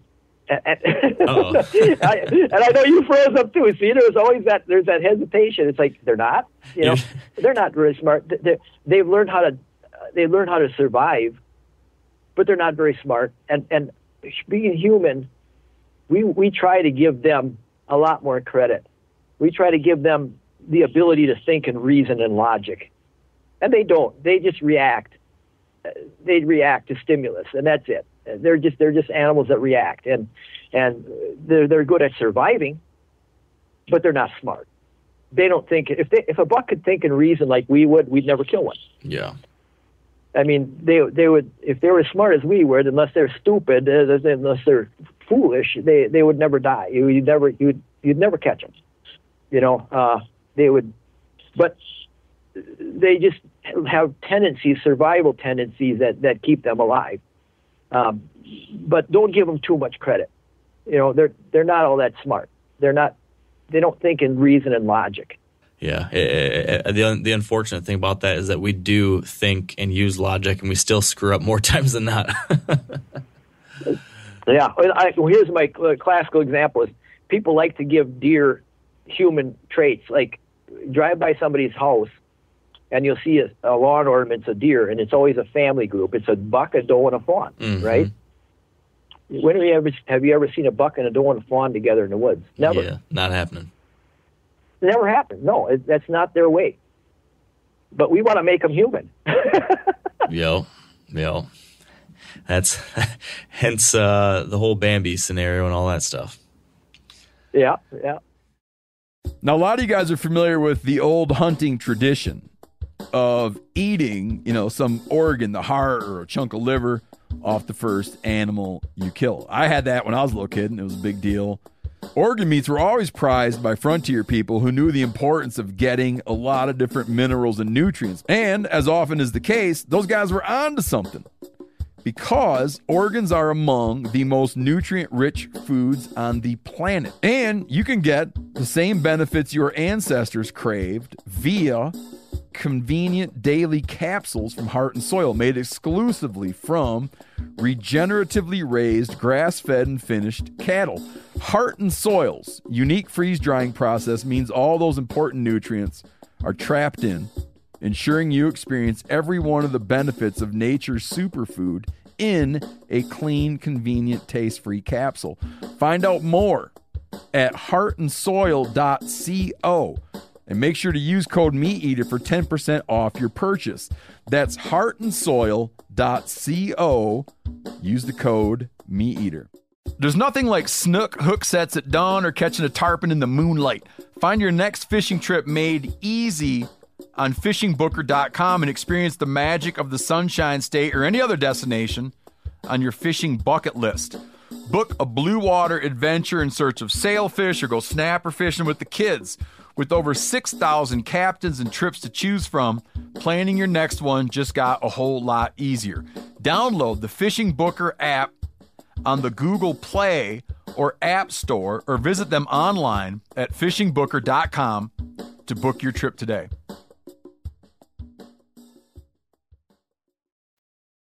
What other tricks like this have you or not tricks, but I'm wondering as a big woods hunter, sometimes from a tree stand, I've always noticed it's hard to identify any way to pattern deer movement in a scenario where there just isn't a whole lot of terrain change. I mean, you mentioned one of the things, that being just edges. Is there anything else that you've found that directs deer travel that you're seeing, a lot of these buck tracks following along? Or is there any kind of edge that's better than another? Any kind of that kind of thing? Or I don't know, like little high points in a big woods area, or any other features that are worth thinking about, whether we're going to track one or sit over one that might be worth looking for? Well, rubs are a good indication that there's a good buck using that. If you have perennial rubs and you can kind of tell that it's the same deer, especially if there's fresh ones from this year, that buck is using that edge. And people find this hard to believe, but bucks pick their routes and they stick to their routes. And then if that buck dies, or if there's other bucks in that area, each buck has his own set of routes that he makes. Now, sometimes they use the same edges, because it's just a natural funnel in the area. Like I was telling you about that one spot where all the bucks seem to come through there.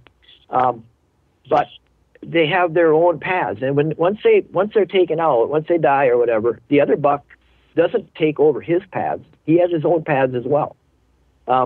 So you have to use like rubs as an indication. That's a very good indication that he's using that edge, and that would be a good edge to hunt, because bucks are or a buck is making rubs along that edge. That's probably the number one indication. Looking for tracks. Look for big tracks, which when you can, where you can. If you're following along an edge and you find a spot where it's soft and you see some really nice buck tracks coming through there, that buck is using that edge. It's a good place to hunt.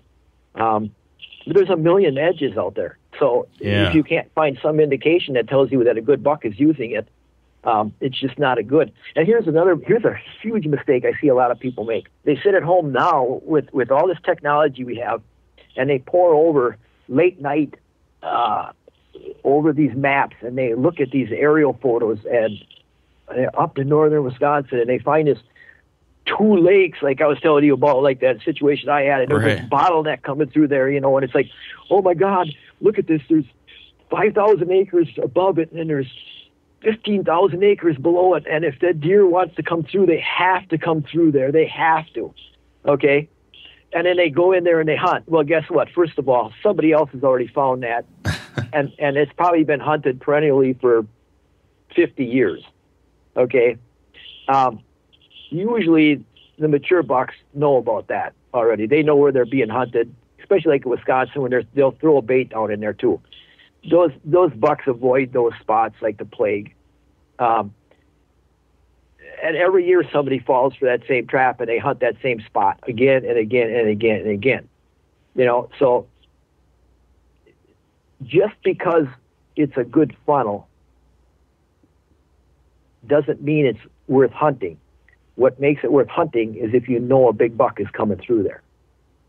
I'd rather take a crappy-looking funnel on a map that shows good rub line and tracks than a funnel that looks like it's funneling down thousands of acres into one little spot. There's got to be a buck using it in order for you to shoot a big buck there. You can't shoot one there if he ain't using it. Yeah. So ultimately, that's a mistake. comes down to that on-the-ground scouting. Yes, you want to get in there. And here's another thing that don't be afraid to get out there during season, and don't worry about scenting it all up. Don't worry about leaving your scent. Don't worry about it. Get out there and scout. Get out there. Find out what's going on. Look for, hot sign. Look for maybe a doe in heat, an area being worked up really hard. And get in there and hunt it. Watch for doe areas. See where you see doe sign, where you kick does up, where they're browsing, where there's deer poop. Most of these seasons, like the rifle seasons and so forth, they're during the rut. There's no better place. If there's does there, I'll guarantee you the bucks will be there at some point. Then you've got edges coming away. Then that's where you get your maps out. When you're out there, look for rub lines that follow the edges coming in and out where there's a doe area. Then look at your maps and see where may be a good spot, and that's a good place to set up. Get in there and don't worry about leaving your scent. I track bucks. I go out and I walk through the woods. The next day I come back, and there's a buck walking in my track. If a buck walks in my boot track that night, do you think he's afraid of my scent? Yeah. Do you think I scared him out of that area? He's walking in my track, for heaven's sakes. It's interesting. He's not afraid of my scent that I left behind there the day before. I don't. It's not a. I had a good friend that kept walking back in and buy a really good sign every day to hunt a different deer. And he kept walking by there, and one day he just woke up and he said, I got to hunt this. There's a big buck here. And he had walked through there how many times hunting this other buck way back in, further back in. And the first night he sat there on that ridge coming up out of the swamp, he shot that buck, and it was a dandy. It was a brute. Jeez. And he had left his scent there every day when he went through there to go hunting. And so 2 lessons. Don't worry about leaving scent in the woods. And then hunt sign. Get out there and scout. Yeah. So speaking of walking around the woods, whether you're scouting or, I imagine there's one way you're hunting in there when you're scouting in to hunt, but then there's another way you're walking when you're walking in there tracking a buck. We kind of skipped over the final phase of a tracking hunt. We talked about how you find a track. We talked about identifying the right track. We never did get to the point where you're actually walking down that track, how you're actually doing that. And I figure we better touch on that before we wrap this thing up. Something I'm curious about that I haven't talked to other guys about when it comes to tracking is how you think about wind direction when you're tracking a deer. So what if you're driving down a forest road, you cut a big track, it's a giant track, you're no doubt about it, this is a big buck, and it looks fresh. But you step out of the truck, you walk 10 yards out there, and you see that the wind is blowing on your neck straight down the trail towards where that buck is. Do you just say, I can't do it because my wind's going to be blowing right where he's probably at, and it's no good? Or do you say, screw it, and you track that buck anyways? Well, I'm going to track him because he could be 4 miles away. So, and he could have turned, 50 times during that, and he might be coming back at me. I mean, I don't know where he is. He could make a 1 mile loop and be coming right back the same direction that he went in. Yeah. So I pay no attention. There's only one time I pay attention to the wind when I'm tracking a deer. And that's after I bump them. If I bump them, I let them go. I give them about an hour, I calm down or whatever, and then I take up the track again. When I get to the point where I'm catching up to him again, where he's down to a walk and he's going really slow, he isn't going to go that far. In total, he probably won't go over half a mile from where I bump him before he'll lay down again. So by the time I get to the point where he's walking now, he probably isn't more than a couple hundred yards away from me. And then I slow way down. And I mean, I'm talking so slow that if you sat and watched me, you would have a hard time knowing I'm moving. And but I won't do that if my scent is blowing right to that deer. I figure he's within 200 yards of me yet. If the wind is blowing right at him, I'm sure by now he's already caught my wind. He probably is already blown out of his bed if the wind is going to him. There's no way I'm going to spend the next 3 hours trying to creep 200 yards knowing that my scent is blowing right to him. Mm-hmm. if I got the wind not in my favor, I will move a lot faster because I feel like the gig's already up. There's no sense on going through that painstaking death creep to try to get close to him when he's probably already blown out of there because he's probably already caught me. Yeah. That's the only time I ever paid any attention to wind at all whatsoever. Otherwise, I never pay attention to what way the wind is going. It doesn't matter. And I don't even care about how much noise I make because, again, it bothers me. It always bothers me when I crack a branch or something when I'm walking through the woods, but he's probably 3 miles away. He isn't going to hear me. Here's another thing, too. I do this with the guys in a tracking school. I have him stand, and then I take off walking, and I tell them to yell at me when they can't hear me anymore. And you'd be surprised. You can't hear very far in the woods. You can't hear very far at all. So you don't have to worry about making much noise. Again, if you're in that death creep part of the tracking, after you bump them and he's going to probably bed it down a couple hundred yards ahead of you, and you're going very slow, yes, then you really want to make sure you don't make any noise. I test the ground with every step. I feel for anything that could snap or whatever, and I push it out of the way with my toe and try to get a firm foot on the ground. Other than that, when I'm going through the woods, I don't really care how much noise I make. It doesn't matter. That deer is not probably anywhere close to me. And here's another thing too. A lot of guys want to go really slow and really watch for the deer when they're tracking. I go as fast as I can. And because, again, that deer is probably 4 miles away from me, 6 miles away from me. If I go slow, I'm not ever going to catch him. I'll run out of daylight before I catch him. So I got to put the miles on in order to catch them. So I just go fast. I just go as fast as I can. I try to watch. I always try to stay really active. I try not to look at the ground any more than I possibly have to, and I try to move as fast as I can, and I keep looking for that deer. Matter of fact, sometimes it works in your advantage to go really fast because a lot of times you come up on them so fast that if they're distracted, you close that last 75 yards really fast, and they might have been pawing the ground and eating or something, or maybe they kind of dozed off a little bit, or whatever the case may be. You make up that ground a lot quicker when you're moving faster, and if they happen to be at a slight disadvantage at that very moment, you make that ground up really fast, and bam, you're on top of them before they know it. Yeah. Then you do get to jump on them, and you get a chance. I came up on one that was just so happened I got really lucky. A doe and a fawn had went through right in front of me, and they walked by him. He got up out of his bed. He's standing there mewing at him. Nah. It was hilarious. I came up right behind it. I'm standing there watching this buck mewing at this doe and this fawn, and he doesn't even know I'm there because he's so distracted with this doe and the fawn. Nah. Jeez. And it was funny. And it was a young buck, and I knew the track wasn't real good when I took it. It was one of those days where I just wanted to stretch my legs and have a little fun, and I grabbed the track, caught up to him. It didn't take me that long, and I videotaped him then. I leaned my gun up against my leg and grabbed my video camera out, and I videotaped him. He actually walked up to me, and once he realized that there was something there, he stopped, and he starts doing a head bob at me, and he starts pawing the ground. And I'm just standing there looking at him, and I wouldn't move. Here's a guy in blaze orange standing right there in the open, and then he walked by me, and he kept going. And then I pulled the camera out of my pocket, and I videotaped him as he walked away. I laughed. That's cool to see. But going fast got me close to him, and he was distracted at that very moment. He just got lucky, and I opted not to shoot him because he was a young buck, but it was a fun track, and it was, and I had that happen before. I jumped on a track, and I practically ran because he was in open hardwoods, and I thought there's no way he's going to bed down in these open hardwoods. I was wrong. I'm jogging along, went down through a valley, came up the other side, and I froze right in my tracks. He's sitting there on the ground 50 yards away from me underneath a cedar tree. And it's like, really? And again, it was a buck that didn't really have a real big rack, and I opted not to shoot him.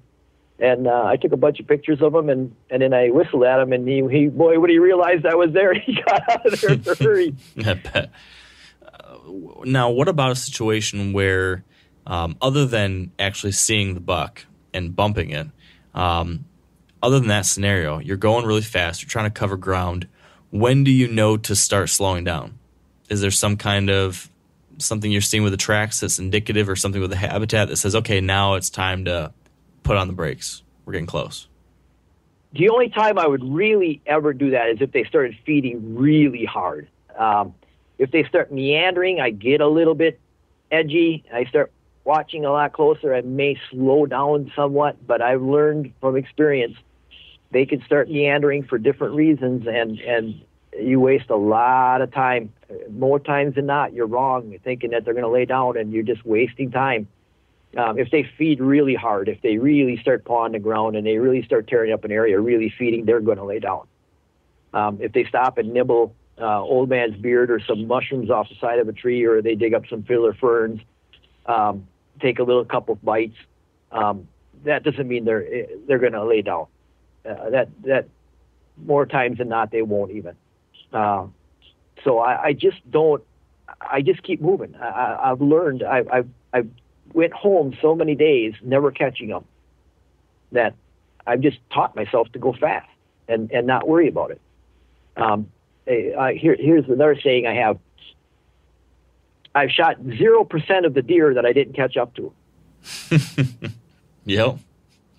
You know, and that's an interesting statistic. Yeah. You know, I've never killed one that I didn't catch up to. So I got to catch up to them.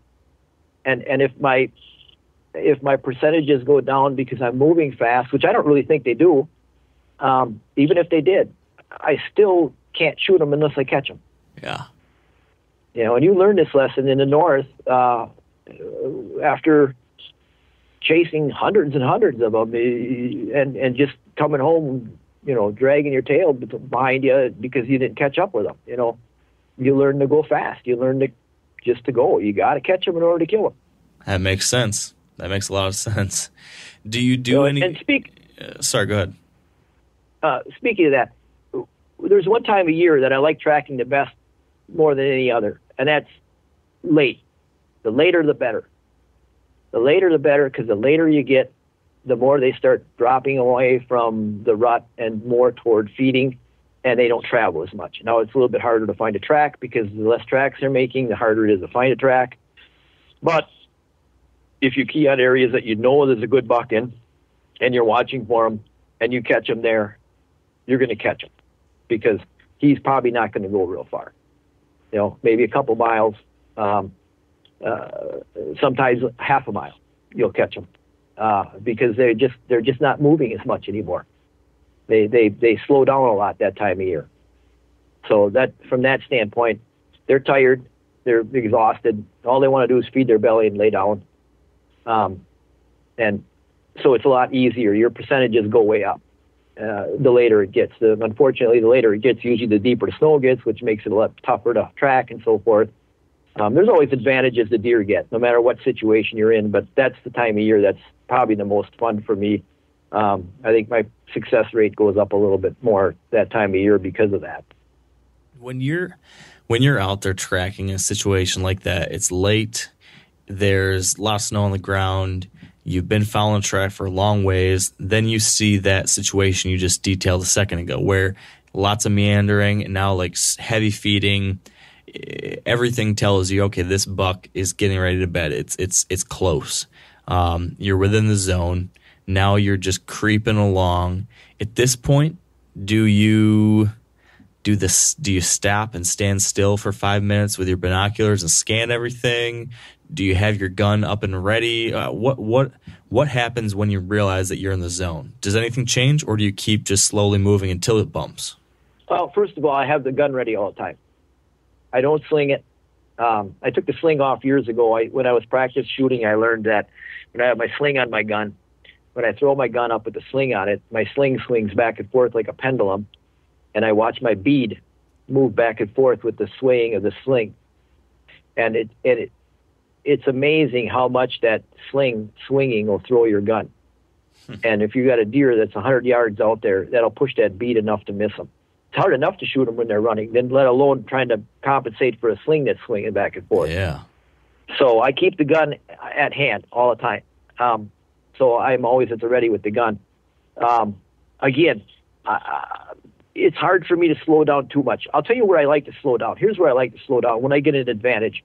let's say I'm going down through a valley and I come up on and I crest a ridge. I'll usually go up the backside of that ridge really fast. I usually pick up the pace, hit the top of the ridge, moving fast, and then freeze and stand still. And then that's where I'll stand for a minute or so, and I'll just really survey the area, because now I've got a height advantage, and I can see quite a bit. So I'll just stand there and watch for a while. Not for a long time, but for a while. Matter of fact, the one I was telling you about this last year that I caught up to that was shed, that's how I caught him. I came up through a valley, came up to the top really fast, got to the top of the ridge, and I froze. And I stood there and I started surveying the area, and sure enough, he was out there feeding. Didn't have any antlers on him, so I thought, well, it must not be my deer, but I followed the track right to him, so I know it was him. So, and there were little drips of blood as he went along, too. I videotaped that. So I think that he had just shed. I actually backtracked him all the way to where I started again, trying to see if I could find where if he, dropped his antlers somewhere. Man. But then by the time I got where I started, it was already getting dark, so I didn't go try to backtrack him any further. And the next day I wanted to see if I could shoot a deer, so I didn't go back looking again. But yeah, that was, on that particular deer, I came up through the valley fast, and then I hit the top, and I stood there and watched, and sure enough, I caught his movement that he was feeding. So other than that, I try to keep moving. Again, here's okay. Think of this scenario. So you're following a deer, and he starts meandering, and he starts feeding hard. Okay, so now you're convinced he's going to lay down. Okay, let's say you're right. Let's say he does lay down. But let's say that was 8 hours ago, and he laid there for 2 hours and got up and took off again.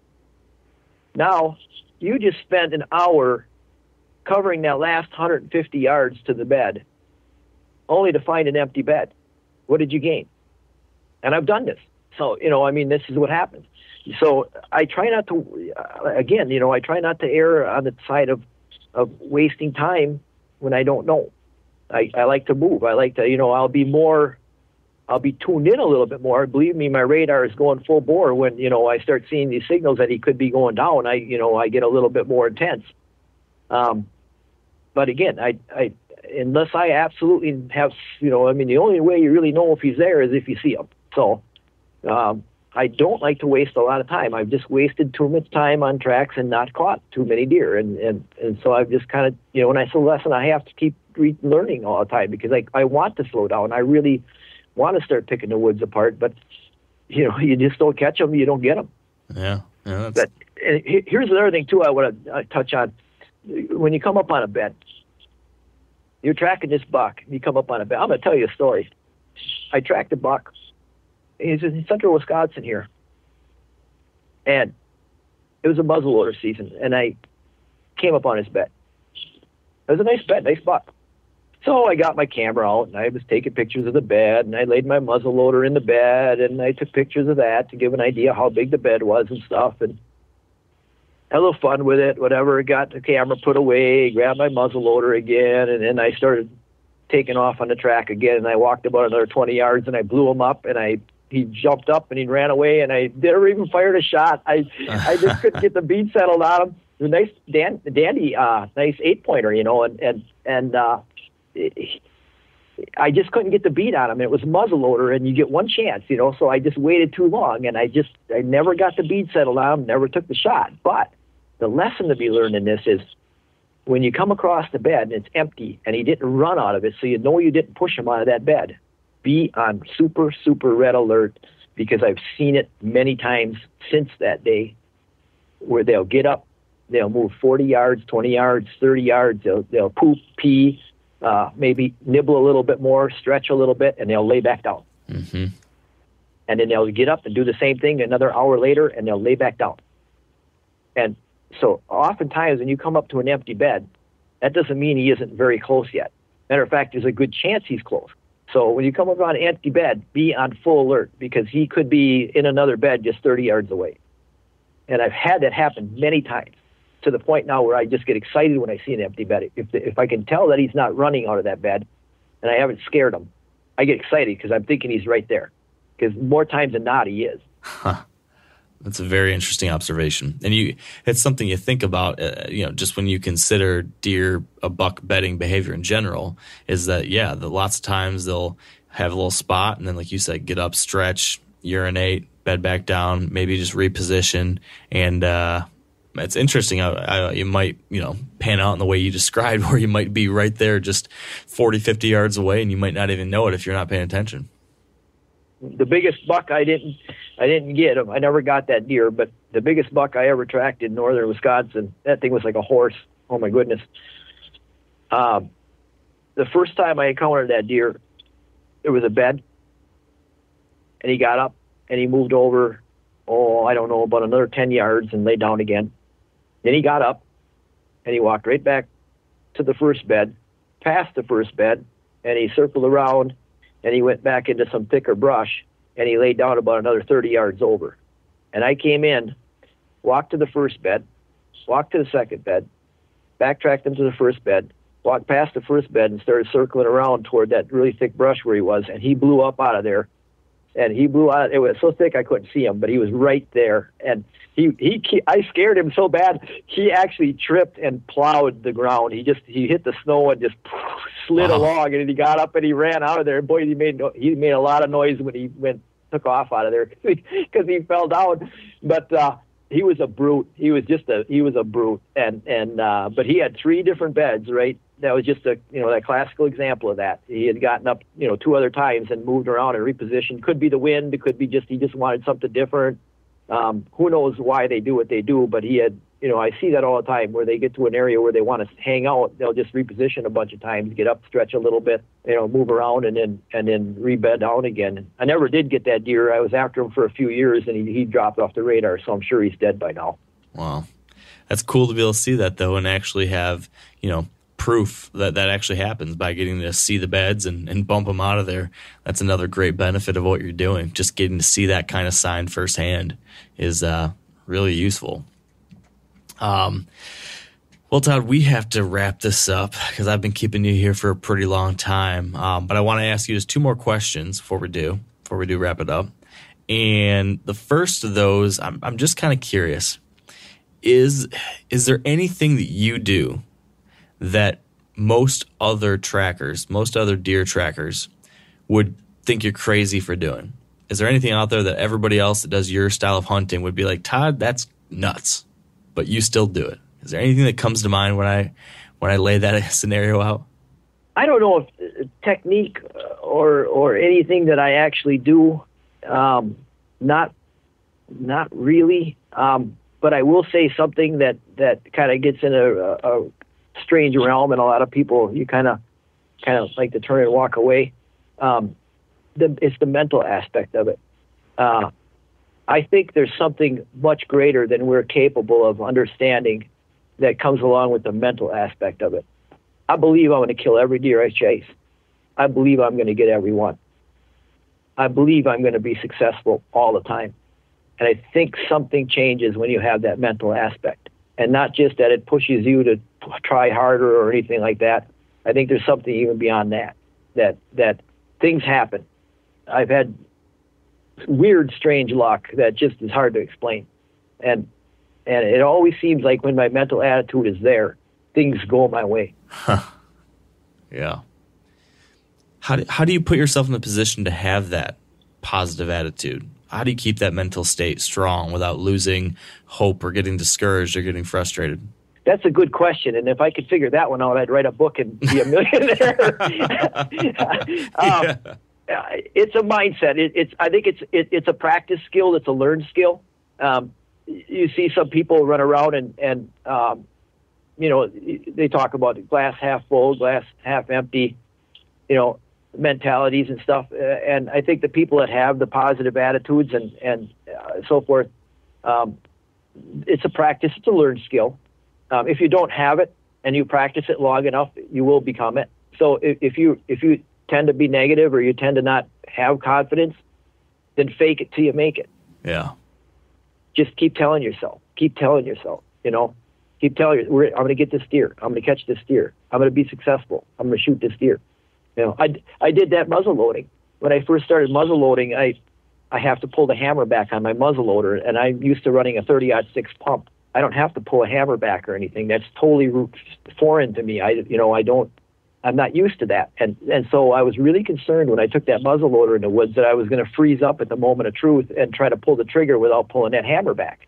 So what I did was I told myself probably 1,000 times, when I first started carrying that gun, pull the hammer, pull the hammer, pull the hammer. I kept telling myself that as I'm walking along, just mentally in my head, pull the hammer, pull the hammer, pull the hammer.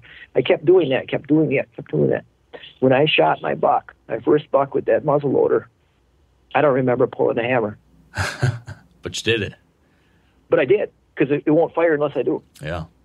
So if I could do that with the hammer, you could do that with your mental attitude too. I'm going to get this buck. I'm going to get this buck. I'm going to get this deer.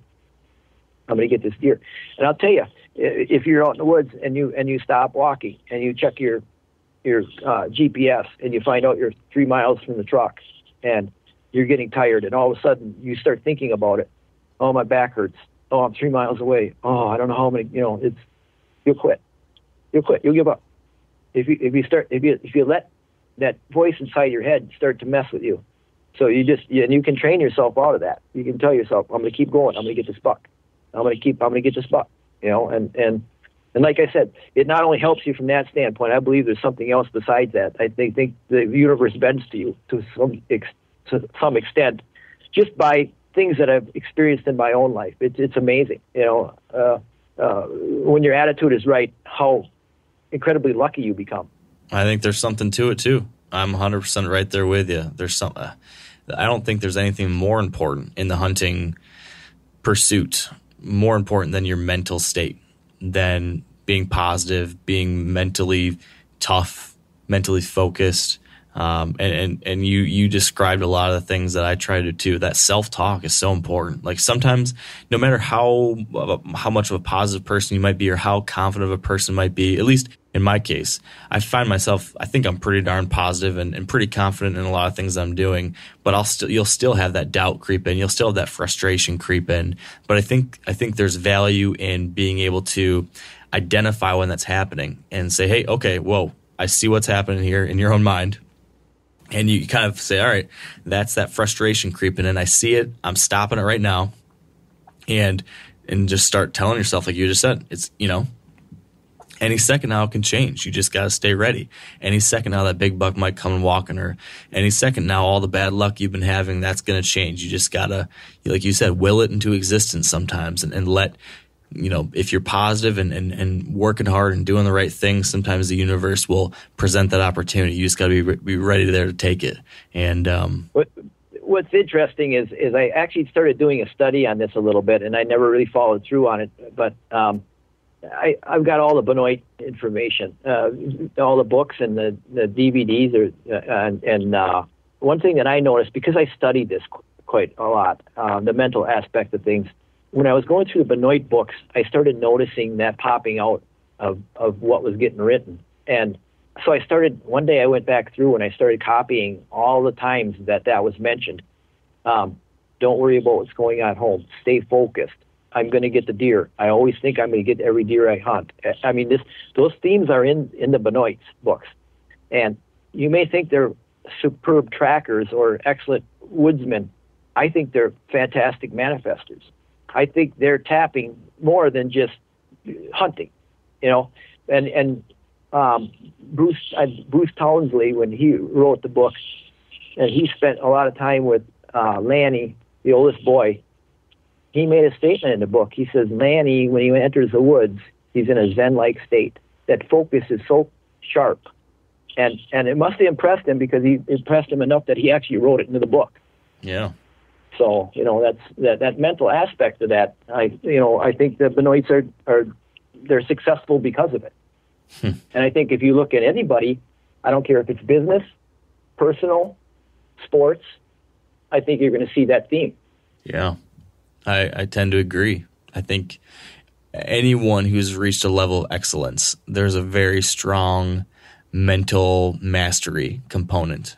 Being able to master your inner self and your attitude and all those things, that, to your point, I think is very consistent across those in that top tier of any kind of pursuit. So, and like you said, it is something that doesn't get discussed a whole lot when it comes to hunting and tactics and stuff. Like you said, sometimes people want to kind of turn and walk away from that kind of discussion. It's a little bit outside of the realm of pinch points and tracks and grunting and bucks, but really there's a whole lot to it, I think. So I'm really glad you mentioned that. it's hard to put a finger on exactly how to control it, like you said. But I do think there's something to be said for it is a learned trait, it is a practice.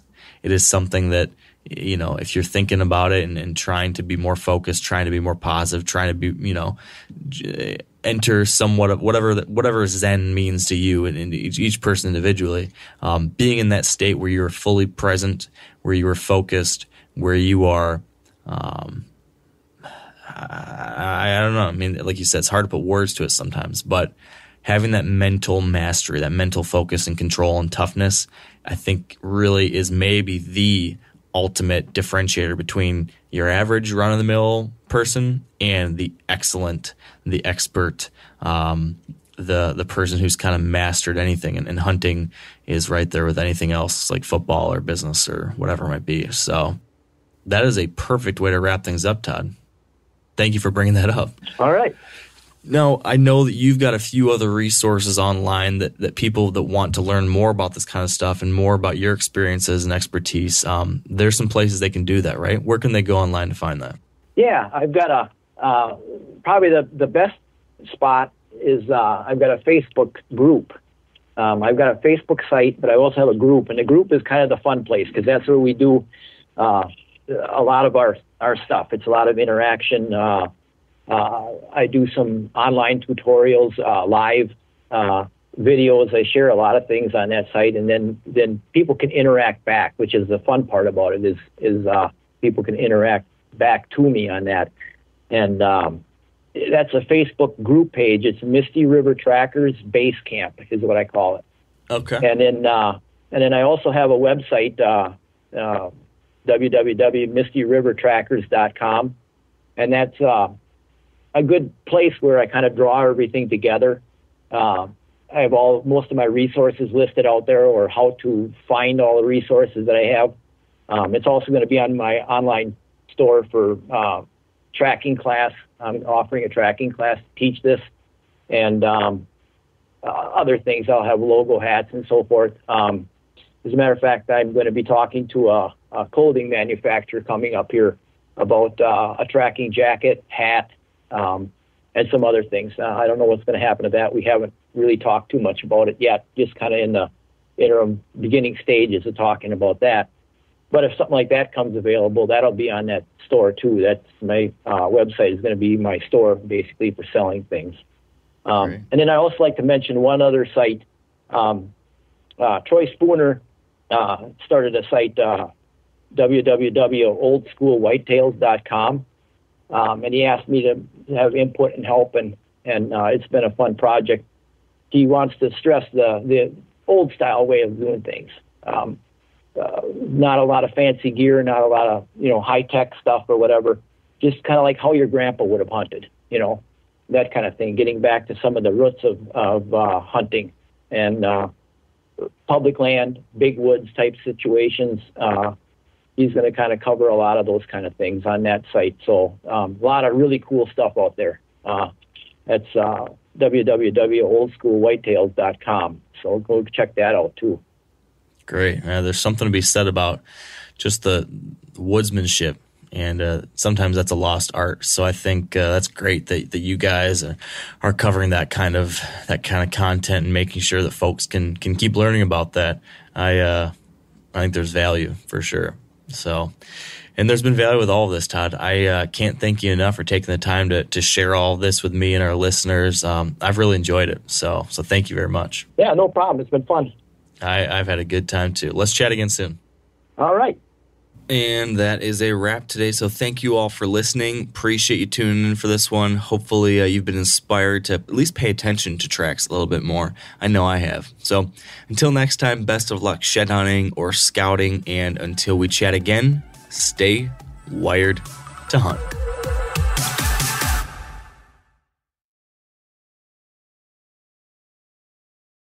I'm sure a lot of you guys remember the old ceremonial hunting tradition of eating the heart out of the first animal you kill. Meat from those organs are among the most nutrient-rich foods on the planet.